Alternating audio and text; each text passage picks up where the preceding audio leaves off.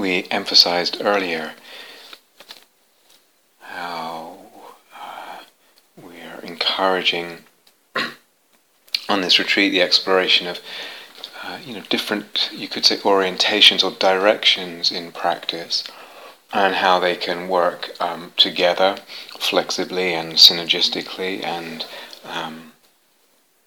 we can move between them, those practices. So the orientation to samadhi, to cultivating that harmonization, that sense of well-being in the energy body and the mind, the awareness of filling that out and enjoying that and resting in that, alive, bright, different qualities of energy there. We talked about a sort of development of sensitivity and skill in relation to the emotions in the moment, and using the energy body for that, and various possibilities there.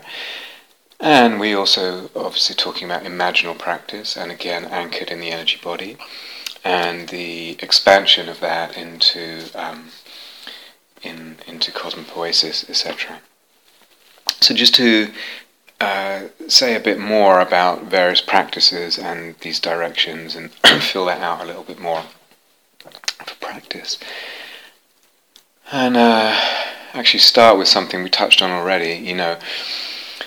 Oftentimes that word samadhi gets translated as concentration, and then has so much baggage with it, so much pressure and heaviness and sort of narrow-mindedness, really, in various kind of ways. So often a person is practicing, people who've been practicing years sometimes, something's happened, and when they sit down, their primary objective of their meditation is to try and have less thoughts. And if they can ever have no thoughts, that would be fantastic.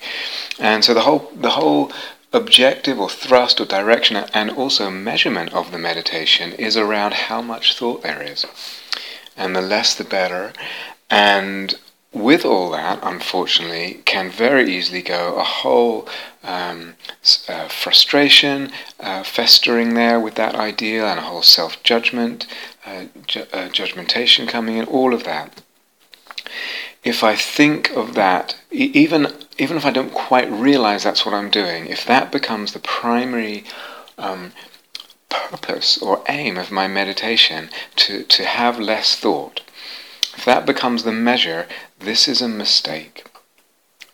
Even when I'm trying for samadhi practice, that's my orientation, that's what I'm cultivating in the moment, and if that's how I'm thinking about it, it's a mistake. It's much more important, the relation with thinking, the relationship with a thought in the moment.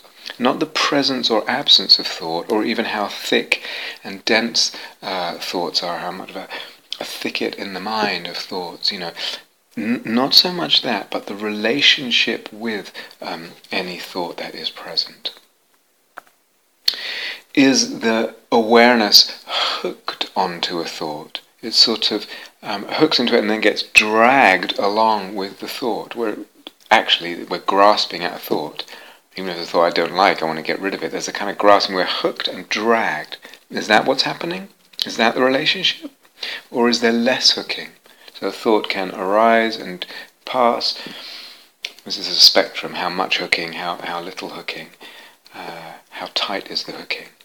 But there's other aspects of the relationship with thought to do with belief and what we believe of thoughts, etc. But it's the relationship that's primary, not so much the presence or the absence of thought.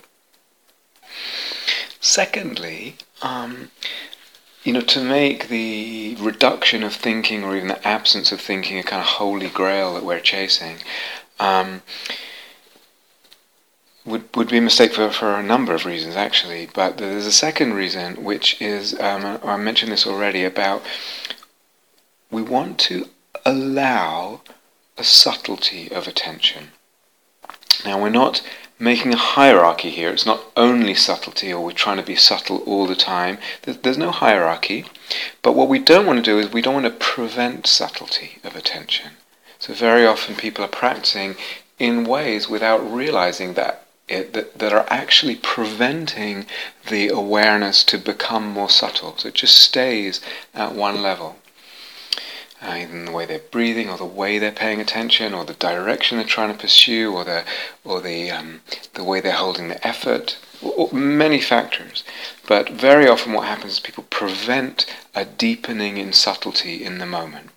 Now by subtlety, remember, I don't mean a microscopic focus of awareness. I don't mean being able to see all the atoms and moments of sensation very, very quickly or very finely. All that's okay and useful to a certain extent, to a limited extent. It has a downside in that it reinforces those certain perceptions. If I emphasize it too much, if I have a way of thinking about practice in the path that emphasizes those kind of perceptions too much, it will tend to reify those perceptions as a reality. This is the basic reality, and also just tend for the mind to keep seeing that way. We've touched on this. So when I say subtlety on this retreat, what I really mean, as I said already, is subtler, more refined vibrations, energies, qualities, emotions, resonances, etc. They become available to consciousness to notice, to feel all that, to discern between all that. A subtler attention is able to receive, perceive, and navigate all that. Now, when there is less thinking, at the times there is less thinking in meditation, there is the opportunity for an increase in subtlety. It's not a guarantee, because I still have to tune to that subtlety, tune to what is more subtle, more refined. We talked about this a little bit. But when there is less thinking, there's the opportunity for a deepening, an increase in the subtlety and the refinement of attention, and then what can be perceived that is more subtle. And so many of these things, the causality works both ways. There's a mutual dependency. When there is more subtlety, there tends to be less thinking. But that's a side benefit. The less thinking is a side benefit. Again, it's not the goal. I would say, especially for this retreat and for a lot of the practices we're talking about, if it was a samadhi retreat or a metta retreat or a emptiness or a imaginal retreat or whatever, it would be the subtlety that, as I said, we're wanting to allow that without a hierarchy. We don't want to be doing something that prevents that. But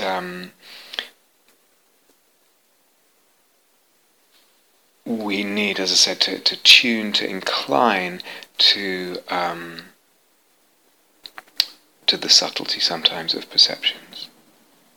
But be careful of the aim, because we don't want to replace subtlety then that's the goal. That's what I get frustrated about. Oh, my mind is so unsubtle, I'm so gross, etc., etc. Why can't I? So we don't want to cling too tightly to whatever aim we have, in whatever direction we have in practice, and careful of making too much of a hierarchy there, or any hierarchy really. But we don't want to, if we put it this way, we want to have access to subtlety, as well as the not subtle, the gross, the obvious, and all that. Now we've said before, concentration, as in focus, is not our interest and our goal on this retreat. It has its place to be able to keep the mind steady on something, to investigate it, to tune, etc. But it's not really the goal. What I'm more interested in is this kind of agility of the mind to switch ways of looking, even for a few moments sometimes, and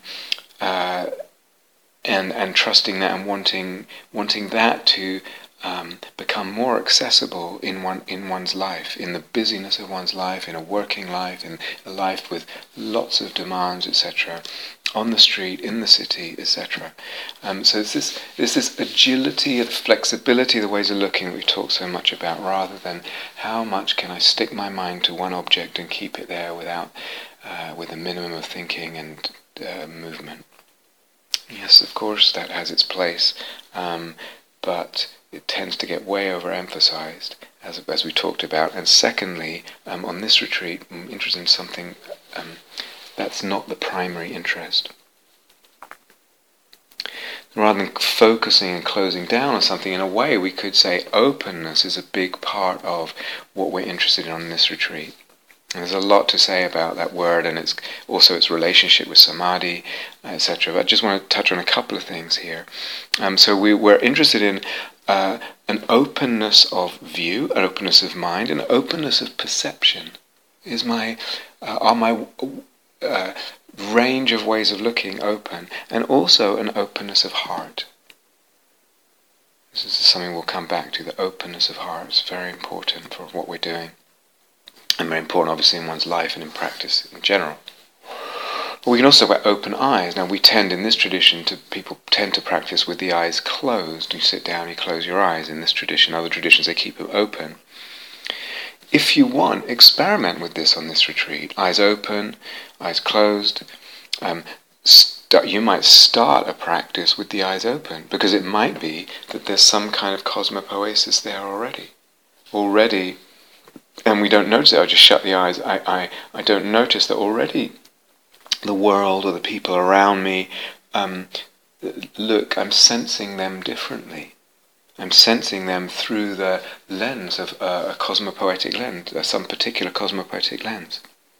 And then I open, I tune into that, I feel it, I enjoy it, I relate, come into relationship with that and let that affect me.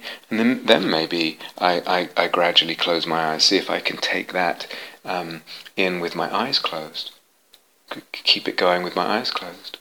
Or the other way around, I start with my eyes closed, something strong happens with an image or something like that, and then maybe I want to open my eyes and see what effect that has on my perception of the world. See if there's a cosmopoesis spilling over from the image or the perception of the energy body, or often, similarly with emptiness practice, this is very important.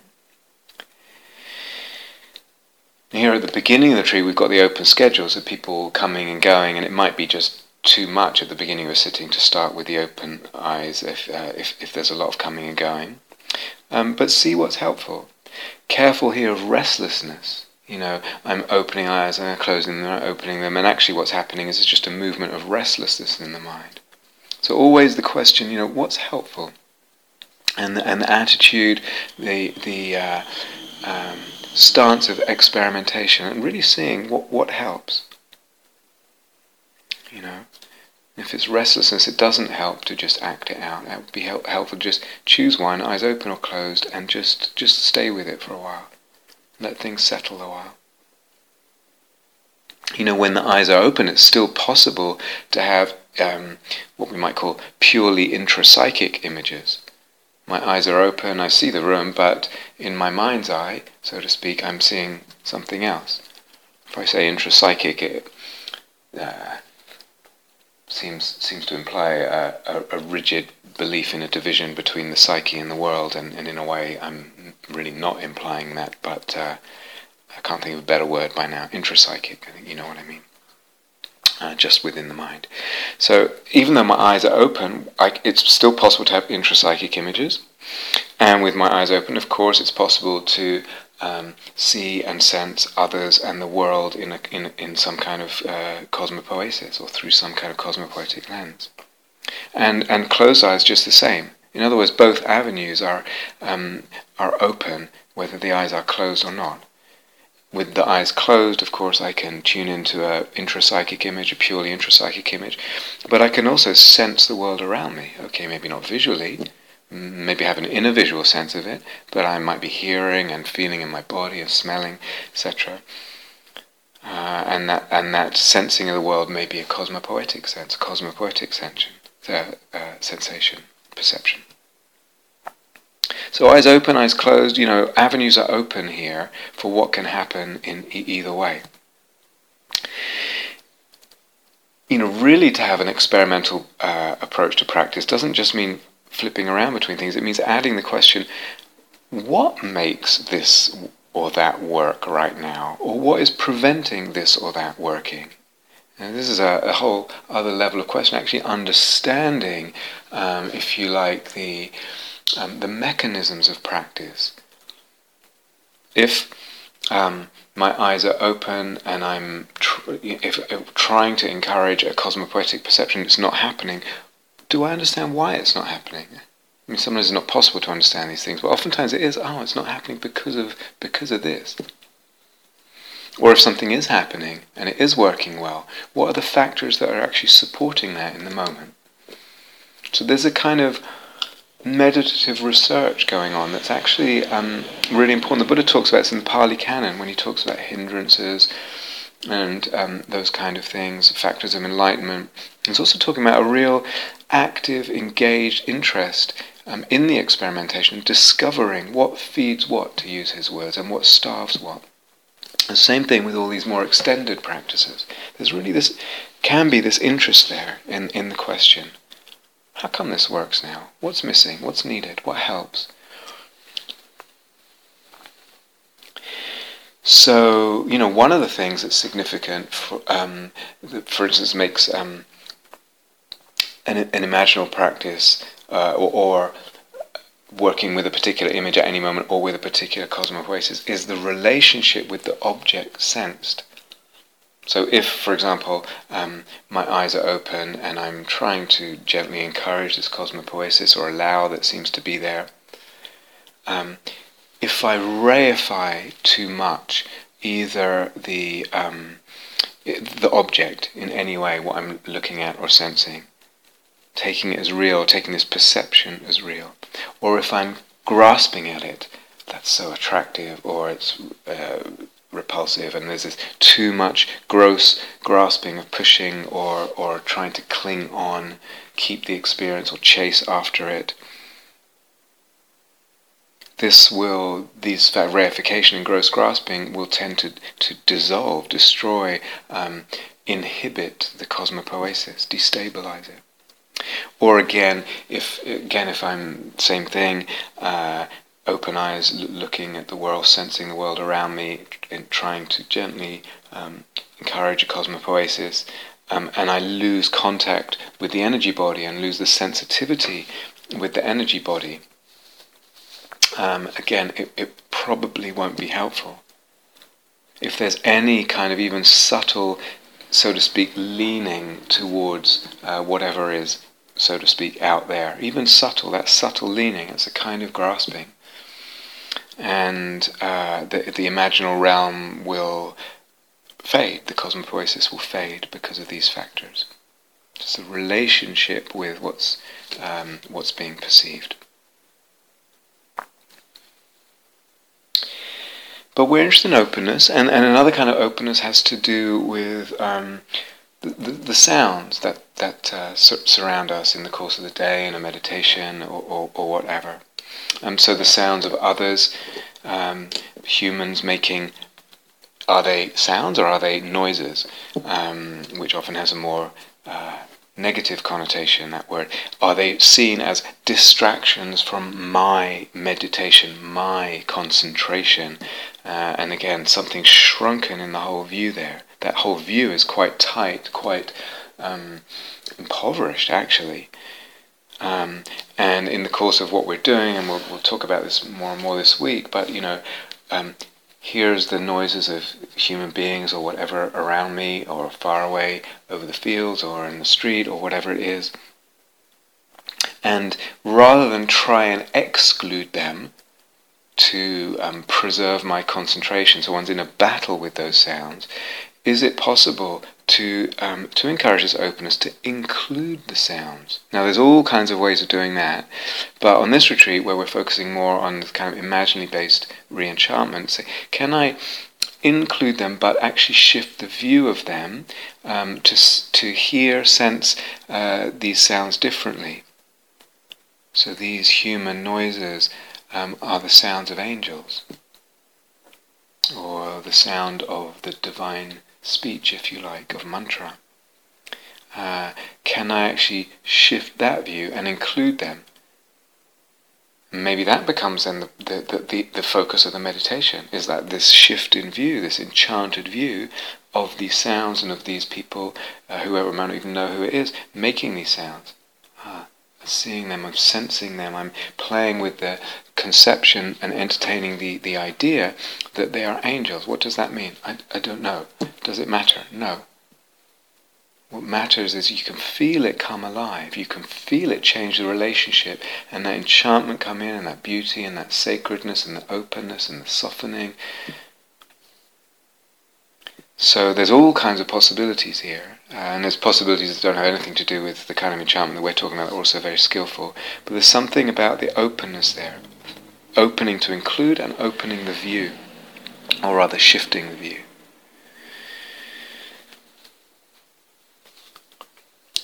But more generally speaking, as there's a kind of openness, as we've already emphasized, and already just in this talk, we're saying this flexibility of practices and flexibility between practices. So the energy body is always the kind of touch point, the aspect of things, of the dimension of our being that we don't want to really ever lose. We want to keep at the keep in touch with whatever practice we're doing. So, but we can move between just focusing on the emotions in different ways, working skillfully with the emotions, both the beautiful ones and the difficult ones, and even very subtle ones that are neither. That's also, we've talked about this in other talks that you've listened to already from the other retreats. But there's ways that just staying with the emotions, whatever's happening there, working skillfully with whatever is happening, gross, subtle, painful, difficult, whatever, can be very, really, really fruitful practice in itself. So that's one avenue. That's one kind of practice.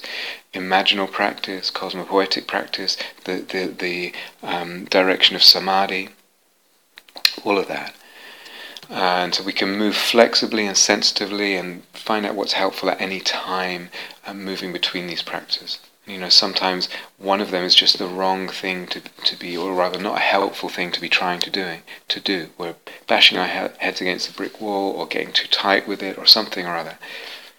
And actually it would be helpful to shift to one of the others. But at this point we can open up, on this point of the retreat we can open up a little bit to allow more images. And then move flexibly between practices, always noticing the energy body and sensitive to the resonances, if we are working with images, sensitive to the soul making, the qualities of soulfulness, emotion, etc., particularly in and through the energy body, but also really in the whole psyche.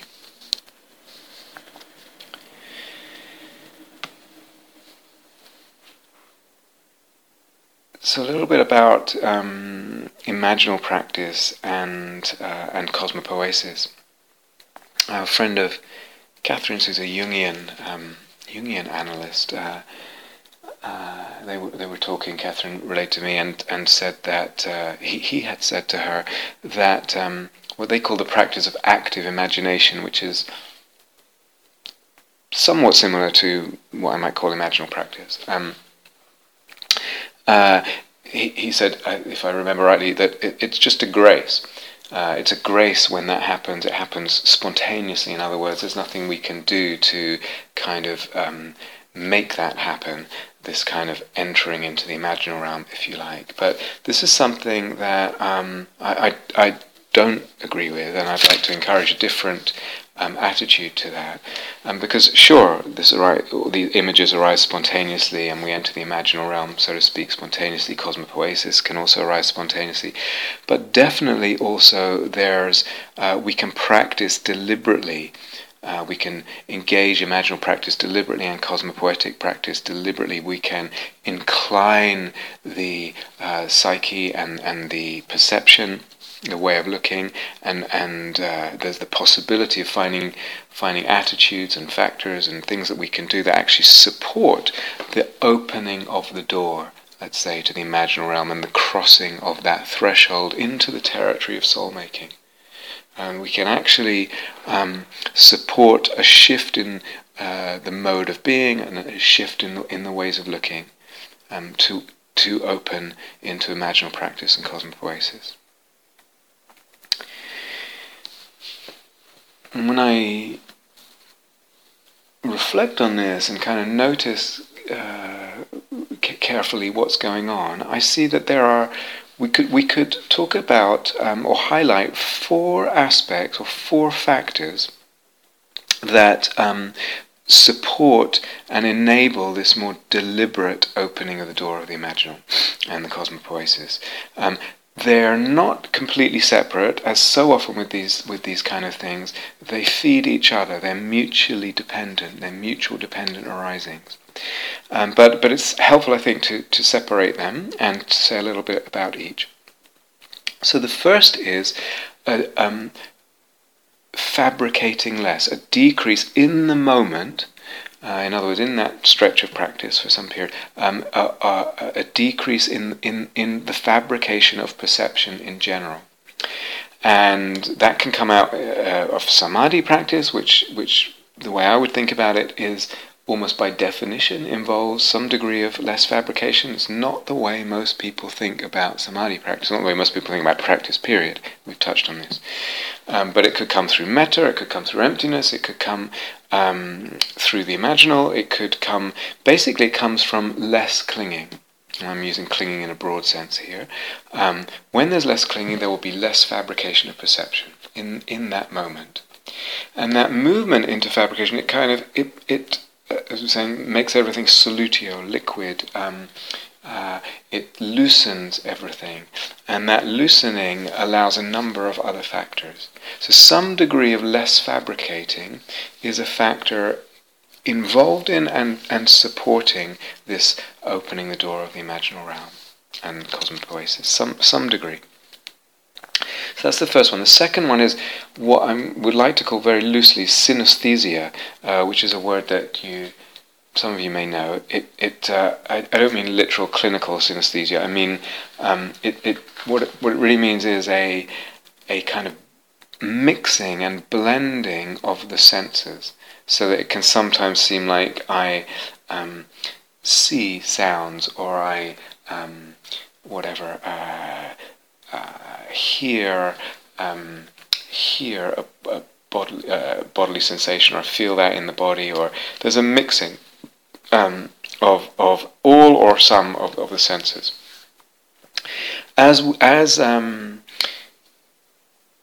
Actually, as it gets deeper, all the 6 senses, mind, sight, smell, taste, touch and sound, body sense, all those 6 senses, they kind of gather more into one. So it's almost like to think is to feel the thought in the body somehow.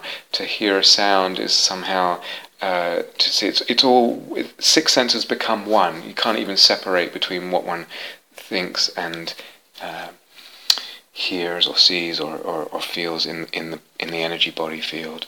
This is a continuum, and gradually this will happen anyway as fabrication gets less. 6 senses that seem so separate, each with their own domains, sense fields, etc., gradually become more sort of one and the same sense field.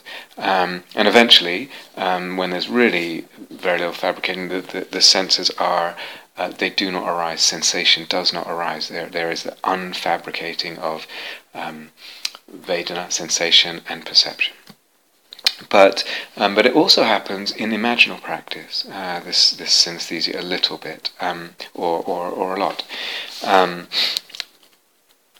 Okay, so first, lessening fabrication. Second, a degree of synesthesia, what we might call synesthesia. Third is a stance and posture, if you like, of the heart. So this is, again, involved in and supports. So it's a factor of, but it's also a contributing factor of imaginal practice and cosmopoiesis. A posture, an attitude of the heart of, I would say, receptivity, but also some kind of humility and even surrender. I'm going to say more about this, but this heart aspect is very important. So heart is not soul. Yes, soul, if you like, includes heart. That's what I'm saying here. Soul needs to include heart, But heart doesn't always mean soul or soul-making. Sometimes people ask themselves, what do I really want? What do I really want? And they come up with the answer, love or something, and they mean, what do you mean? Do you mean just a heart quality? Or you actually, because we're not used to thinking in this way, we don't think, actually, what I also want is soul. When I say love, I probably don't just mean a heart quality, I mean a soul element of that love as well. I've talked about that elsewhere, so I'm not going to come back to it. But a third factor here, a third aspect is this: if we say an attitude or a state or stance of the heart. And the fourth is imaginal perception itself, and tuning to imaginal perceptions, which I've talked about on other talks, other retreats. So these four aspects. Now, of these four, the first and the third are things that we can do. We can actively trigger them, engage them, move in that direction. That might, for some of you, sound like a too much of a pipe dream or something that's not accessible now. So let's say we can learn as we develop practice to do these, to fabricate less and less. We learn that skill, if you like, and similarly we learn how to open the heart in the moment, just shifting something so that the heart opens, so that there is humility, surrender, receptivity, openness, that posture of the heart. And that those two movements of fabricating less and opening the heart in the moment become easier for us as we develop in practice. That's, for some of you will know that, and for others, it's something to realize, take it on faith or whatever, that's the case.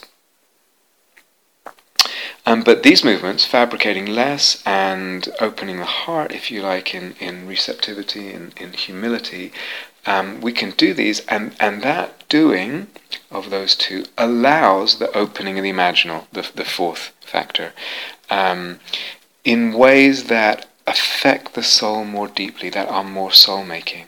In other words, if there's too rigid a fabrication being clung to, and if the heart isn't open, the imaginal won't open so deeply and won't affect us so deeply. But these two factors, the lessening fabrication and the opening of the heart, also will, especially the lessening fabrication, will allow some degree of synesthesia. And what I'm calling synesthesia, this mixing and interrelating, almost but blending and communication of the senses, if you like. And that so-called synesthesia it functions then at that time as a different mode of knowing. In other words, the modes of knowing that we know are the six senses. We figure something out through thinking, or we intuit it, or whatever, or we see it, or we know it through hearing because we've heard it, whatever. But in a way, when there's a synesthesia, we can talk about a different mode of knowing. So, just to give an example, with being so ill and having, most of the doctors giving not a very good prognosis at all for my situation. And so I have this illness, I have this cancer, and I'm sometimes going to practice and sitting or whatever, and sometimes it's like actually starting with an attitude of humility. If I'm practicing something in relation to my illness, maybe I'm not feeling well or something that day, and I'll take, somehow my illness is part of my meditation theme, and actually starting with a felt deep acknowledgement in the soul of humility, or a stance of humility. I recognize that I cannot cure myself of cancer, and it's possible the doctors can't either, very possible. But there's a sense of I cannot do it. I cannot do it on my own. it's not something in my power. And in that there's a recognition of humility. It's I cannot do this on my own. And with that, from that, a step further is then, if I'm doing imaginal practice, is like from that humility of openness and surrender to, let's call it a God. I'll put it in inverted commas if you prefer. Openness and surrender to a God, and in a way it is in inverted commas because there is this seeing image as image, and this looseness, if you like, and non-fixation, non-reification on any idea of divinity, as we're talking about a lot on this retreat. But out of the humility, then there's a further movement of the gesture of the psychic attitude of openness and surrender to, let's call it a God or angel or deity, whatever, something that is numinous and other, some imaginal figure. And this needs to happen first before that image or that sense of that deity or figure comes alive. Now, this openness and surrender to the deity that I'm talking about, that includes and involves a deep, deep acceptance of a surrender to what will be. To their will, if you like, to use a certain language. So it's not a kind of technique to try and fix or guarantee some kind of deal to get what I want. It's more about an opening, profound opening of the entire being, the heart and the soul, to that deity and to the way that permeates my being and affects my life, and the events of my life and my death. But again, the humility and then the openness and surrender to the figure need to come first. They give it the aliveness. Not always, but often. And then all kinds of things are possible. From that openness of the heart, the stance of the heart, and the imaginal has come alive, and then maybe the synesthesia comes. So, for example, many examples could give here, but for example, I hear the bird song outside, and I hear this bird song. The heart, the soul hears it as a blessing. Blessing the cosmos in all kinds of ways. We'll talk a lot, hopefully, on this retreat of what does even that word mean, blessing. But an element of the blessing is they are healing me. Through the bird song is some kind of divine or angelic, has an angelic function as healing.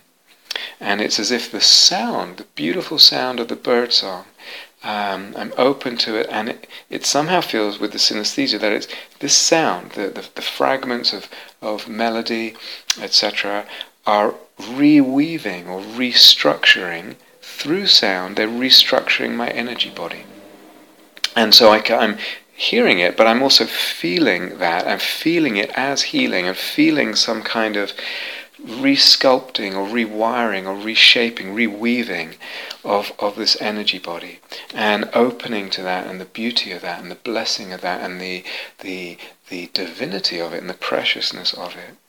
So there's a kind of synesthesia then between the sound and the body sense. They almost feel the same thing. The sound is the reweaving of the energy body, and something very, very beautiful. There's many examples one could give. And similarly, some of you will be familiar with tantric practices. Have been taught these kind of things in other traditions, etc., with the yidam, with the tantric deity, Tara or whoever it is that you're practicing with. But it's a similar thing. Sometimes, or rather, I would say, the devotion, the surrender, the openness, the humility are vital and indispensable aspects or factors in that practice if you're practicing with a tantric deity. And usually they need to be there first. These qualities of the heart. It's like, that's what I need to take care of first. Not always, but often. And I need to actually feel them. Feel what that feels like, the devotion, the openness, the surrender in the heart, in the energy body. And then a door opens. That's part of opening the door. So, in Tibetan tradition they talk a lot about preliminaries or prerequisites. It's a similar thing here. We're talking about something in the heart actually needs to open, soften, shift, whatever we might say. And without that, a door into the imaginal as something alive will not open. And without that genuine aliveness that comes from the heart opening, those kind of practices just become exercises in visualization, or exercise in concentration and focusing the mind on the visual image or something. They're quite dry and barren and actually unproductive. So that the heart and its attitude or posture in the moment is crucial. In that moment, it's crucial. Literally, take the practice this way or that way. Crucial from cross.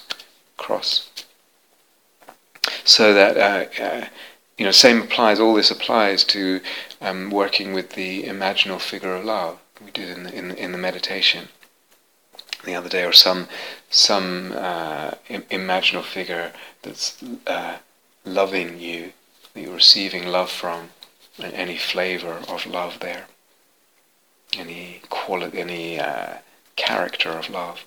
And remember, the appearance of that imaginal figure may be very ethereal. It may have a body of light, or a particular coloured body, or red or blue or whatever. Or it could be very human in its appearance. It could be animal, could be a deity, could be very solid as opposed to a body of light.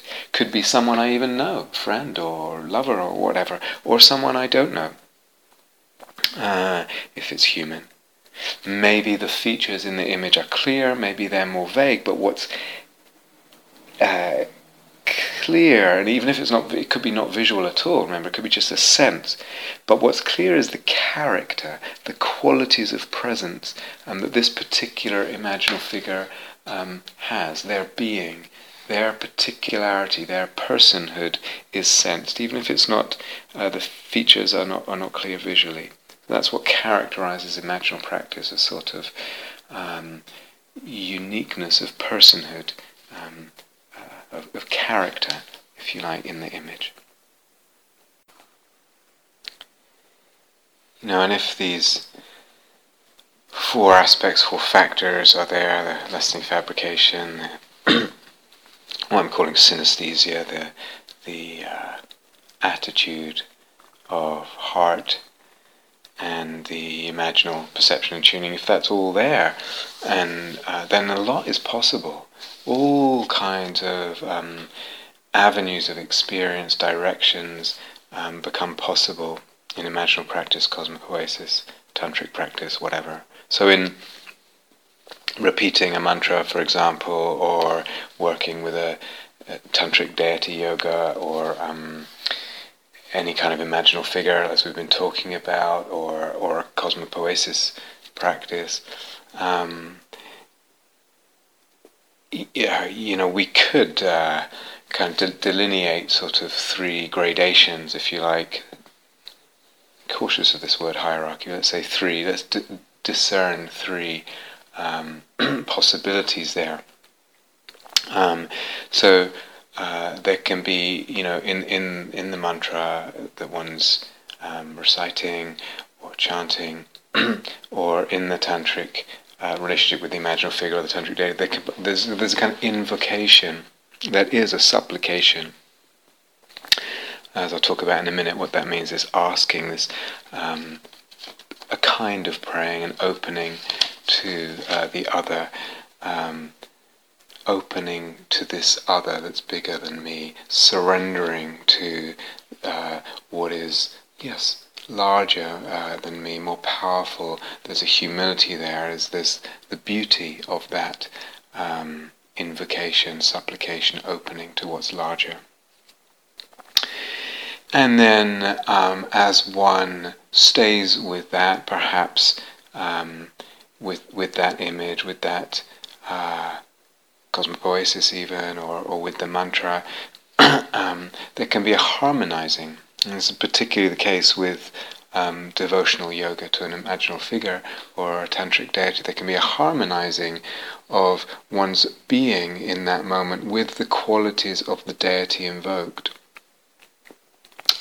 So, for example, Avalokiteshvara, one harmonizes with the compassion that imaginal figure embodies and emanates and radiates, etc. So, or just by holding them in one's imaginal gaze, one starts to harmonize. One's energy body, one's emotional body starts to harmonize with those qualities. We absorb them through a harmony that comes about through the sustained imaginal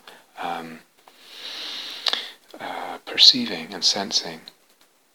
Or might be, if we talk in terms of traditional Buddhist tantric deities, Yamantaka, it has this sort of fearless power to destroy what must be destroyed, whether that's illusion or certain unhelpful structures or fear or whatever, really. Actually, in the end, death, the destruction of death through the knowing of the deathless, of timeless.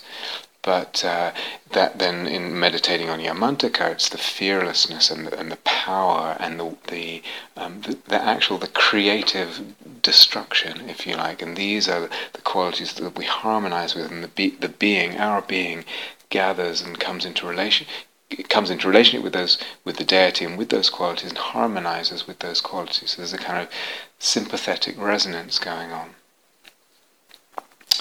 But even, if you like, fuller or more complete or deeper than that, there's a kind of a real sense of fusion or union with, or becoming the deity, the imaginal figure, so that we experience our body as divine, and we look at others, and look at the world through the eyes of that divinity, through the eyes of that imaginal other.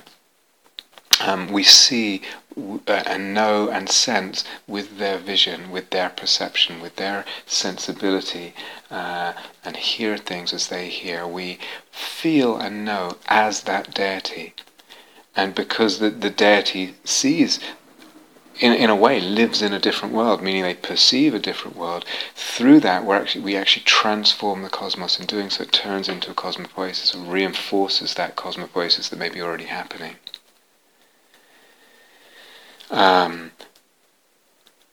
So that practices of imagining yourself as a deity, etc., ultimately they involve more than just imagining that you have a red body or imagining that you're powerful or whatever. One actually feels that one becomes that deity. One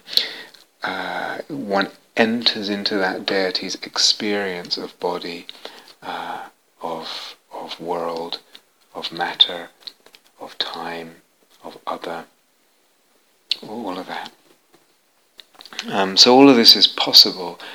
You could say when these factors are there, all these doors are possible, and in many different directions as well, not just levels but also directions.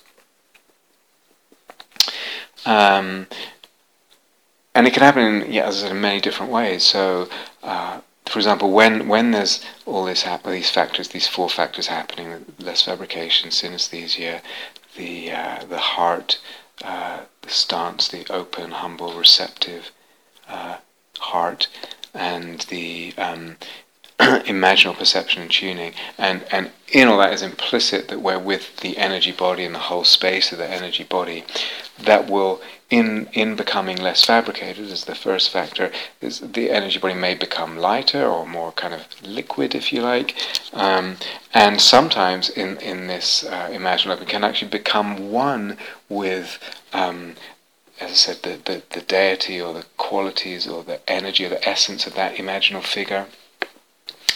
or even one with the theophany of the cosmos around you, one with the cosmopoesis. It's as if there's a communion, if we borrow that word, a communion, an influx of those energies and essences, so that it actually becomes one.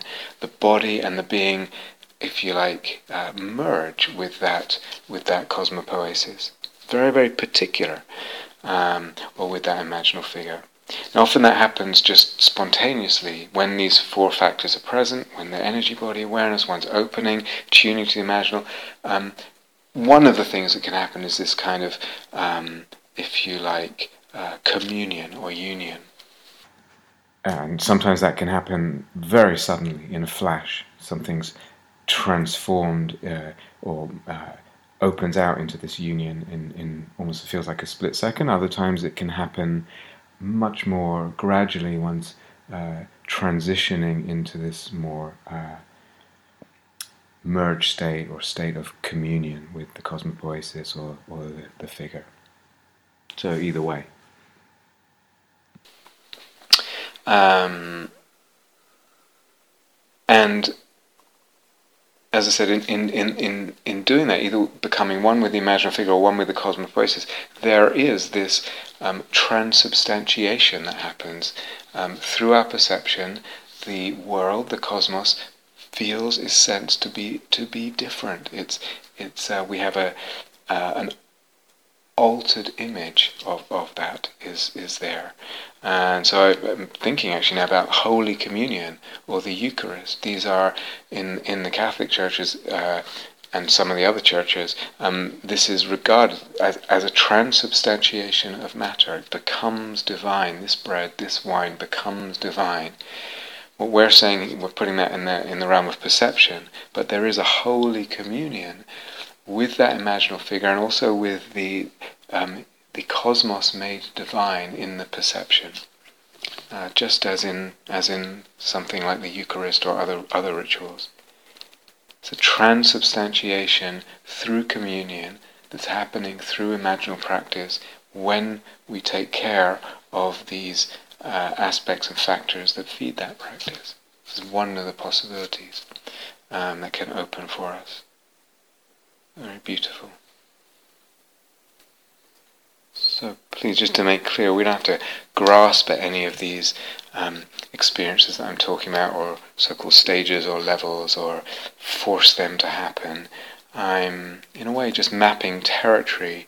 If we just practice and open, all kinds of wonderful things will happen, and we don't need to grasp particularly at this or that, I don't think. Take care of the conditions, and the path in its fullness and its wideness, its breadth and its depth will open for us.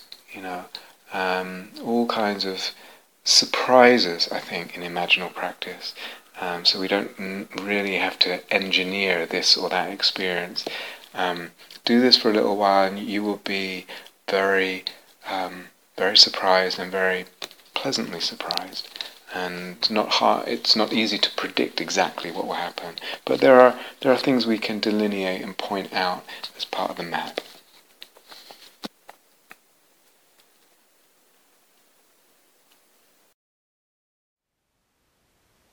Thank you for listening. To learn how you can support the teachers and Dharma Seed, please visit dharmaseed.org/donate.